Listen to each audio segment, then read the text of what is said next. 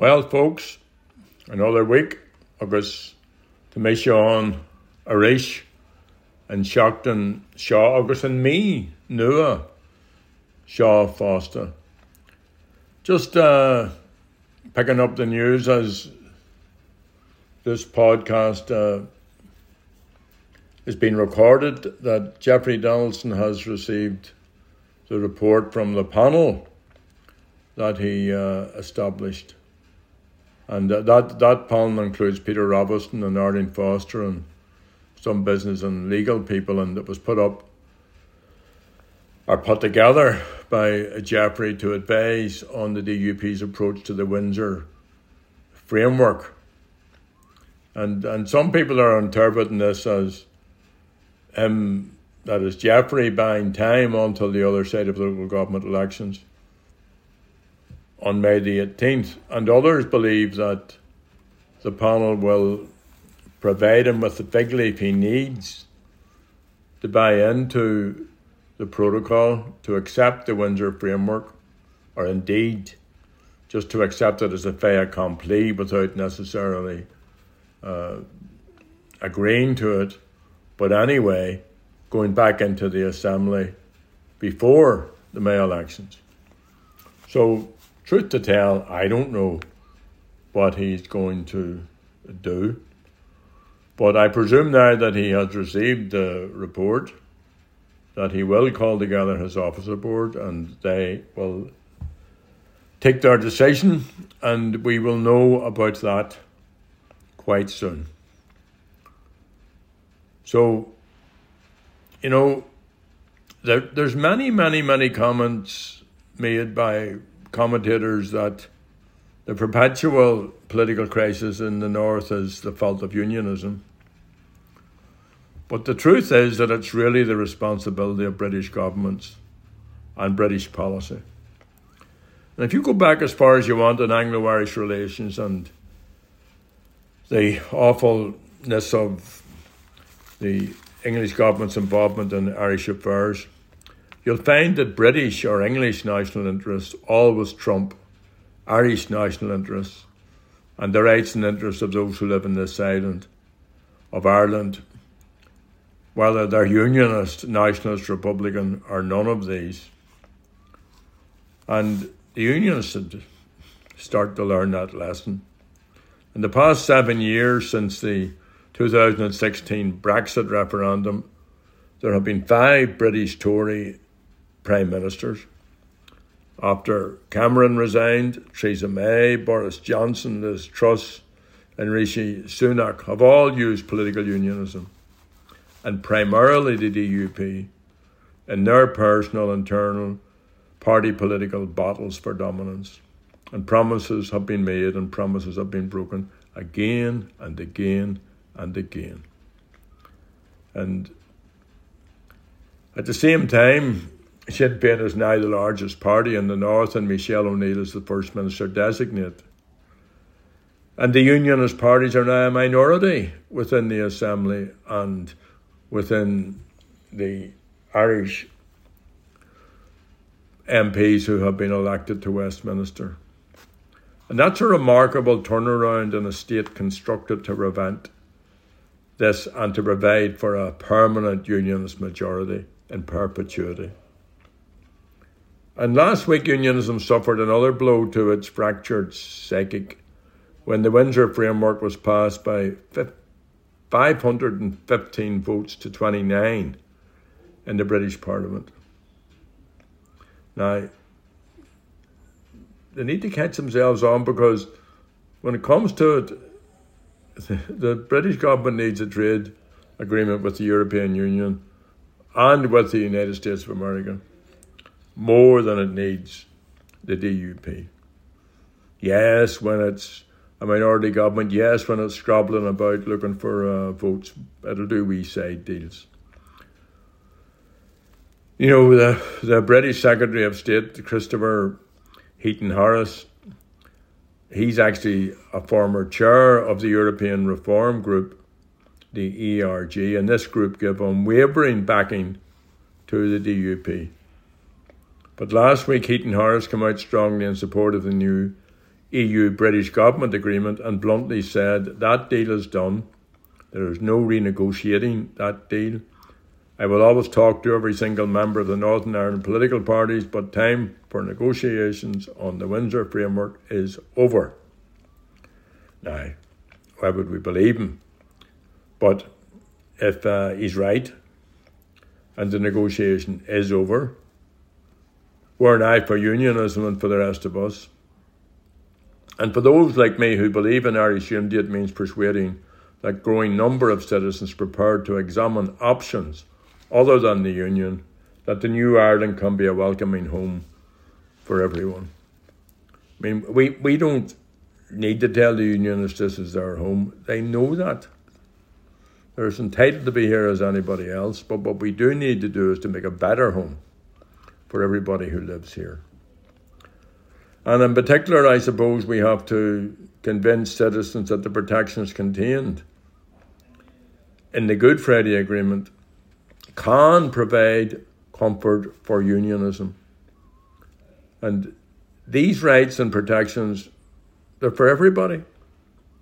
25 years ago, they may have been seen mainly as being aimed at alleviating nationalist grievances, but equality is for everybody. So too with the Good Friday Agreement. Unionist rights in the new All-Ireland state will also be subjected to the Good Friday Agreement protections. The reality is that the past 25 years have seen enormous political, societal and economic change. That change is ongoing and it's going to continue. And our job must be to manage that change in the best interests of all of our people. I'm recording this podcast in New York. By the time I get back, hopefully Jeffrey will have decided what he's going to do. And I hope he decides that he will join with the rest of us. Now, I came across a little video, and it was recorded many moons ago by a young woman called Rachel Corrie. And Rachel was a 23-year-old American activist who was crushed to death by an Israeli bulldozer in March 2003. And Rachel was attempting to prevent the Israeli army from destroying the home of a Palestinian family. And I was reminded of this because it was her anniversary last week. And I saw for the first time the video of a speech she made as a 10-year-old to her school friends. And Rachel said, "I'm here for other children. I'm here because I care. I'm here because children everywhere are suffering and because 40,000 people die each day from hunger. I'm here because those people are mostly children. We've got to understand that the poor are all around us and we are ignoring them. We've got to understand that these deaths are preventable. We've got to understand that people in the third world countries are us. We are them. My dream is to stop hunger by the year 2000. My dream is to give the poor a chance. My dream is to save the 40,000 people who die each day. My dream can and will come true if we look into the future and see the light that shines there." So that video is available on YouTube. Rachel Corrie and other international human rights activists deserve our respect and our solidarity. The apartheid war being waged in Palestinian territories by the Israeli government against the Palestinian people has now reached new heights of violence. In the first 3 months of this year, there have been more Israeli attacks against Palestinians living in the occupied West Bank than at any time since 2000, when the Second Intifada began. So think of Rachel Corrie and think of the people who are suffering at this time. And Rachel lost her life defending them. And if all of us did a little more than we're doing, then brave folks, like brave young women like Rachel Corrie, wouldn't have to lose their lives.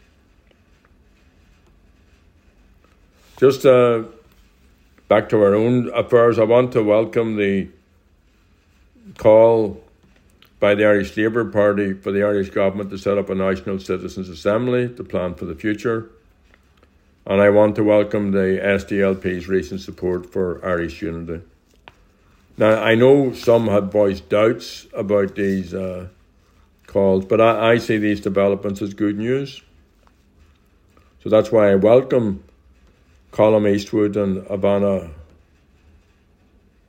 remarks. So we should suspend scepticism. We need to find ways to cooperate in these matters. And whatever differences there are between us all, a consensus on Irish unity and the role of the Irish government is an important and positive step forward. And finally, as part of our guest spot in this podcast this week, we have Padráic Wilson, and Pádraic will tell, as a leader of the men in the H blocks, what it was like looking back on those days of April 1998 when he was in the blocks. So we'll have a few words for Pádraic. Michael, your cara, Lana Rai. As Easter 1998 approached, there was an air of anticipation on the wings of the H blocks and in other prisons. But there was also a level of caution that was based upon past experiences. From the outset of the peace process, Republican prisoners had made it clear publicly that we were not a bargaining tool. Maintaining the support and confidence of the wider Republican base was obviously critical for the development of the peace process. Resolving the issue of prisoners was an important part of that. However, more important would be addressing the core causes of conflict, not tinkering with some of the consequences. After the election of the Labour government in May 1987, delegations of senior Sinn Féin representatives, including members of the negotiations committee, were given access to the prisons. On September the 18th, 1987, as the talks that led the Good Friday Agreement commenced, Martin McGuinness led a delegation into the H blocks that morning and the McGabry in the afternoon. In early April 1988, as the talks gathered momentum, I was given a phone number that linked me directly to the room in Castle Buildings where the Sinn Féin negotiating team were based. I was in contact with a number of the team, although most calls were with Jerry Kelly. Security and confidentiality considerations obviously limited our conversations, but I was still able to get a sense of the direction in which things were moving. I was aware that there was a potential impasse in relation to prisoner releases. The Brits, under unionist pressure, wanted to stretch it out for as long as possible. Loyalists acquiesced. At one stage when I rang in, Sue Ramsey answered the phone. Jerry was out of the room, to and fro between the other players, trying to narrow the gap. Sue told me that it wasn't looking good for us and that we would probably just have to sit it out while they moved on with other important business. There was a brief silence, which was only broken by Sue's laughter as she enjoyed her gotcha moment. During the last call with Jerry, sometime after midnight, he told me that if agreement was reached, then a process of releases would likely commence relatively quickly and be completed within 2 years. Of course, there were mechanisms to be worked out and processes to be put in place. The media coverage had at times provided us with great entertainment. Press conferences came in thick and fast, walk-ins and walk-outs were staged, large polls were referenced and hands were rested on shoulders. For our part, we began to plan for the future, and the rest, as I say, is history. Sinead. Gormugad Pádraic Shin Gohan Moi, Mila Buhis Kara. And I thought, just in the spirit of what Pádraic said, in July 28, 2000, the last of the Republican POWs were released. The rest, as he says, is history. So, no better song to finish this week than the one written by Bobby Sands, Back Home in Derry, sung here by the great Christy Moore. agus típi mé hu bei mé san stadianta ar bhá coppla lehananta, but bei mé a reis ribhád, so típi mé sibse an sin, tór aire gonneoirí tá libse, slán agus bannacht.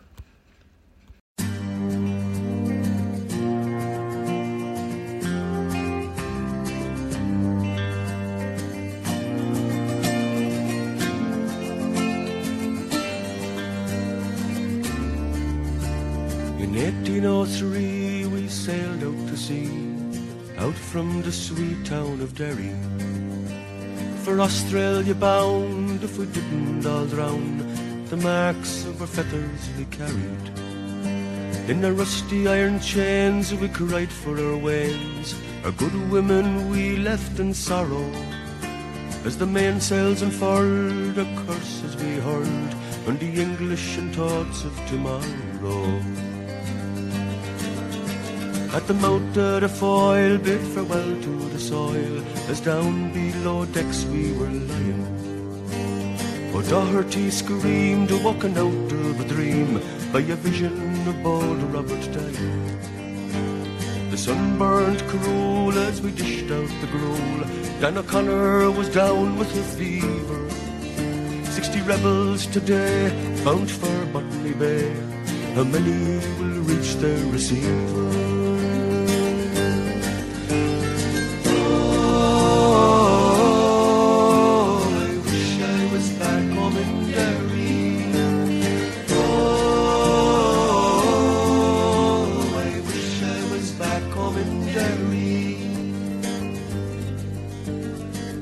Them to hell as our bow fought to swell.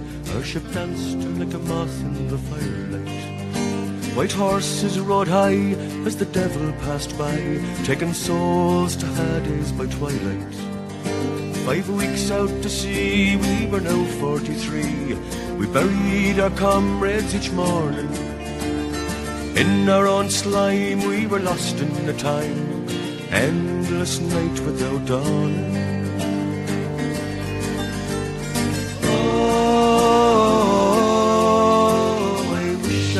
Back home in Derry. Oh, I wish I was back home in Derry. Van Diemen's Land is a hell for a man to end out his whole life in slavery, where the climate is raw and the gun makes the law, neither wind nor rain care for bravery. 20 years have gone by, I've ended my bond, but comrades ghosts walk behind me. A rebel I came, I'm still the same, on the cold winds of the night you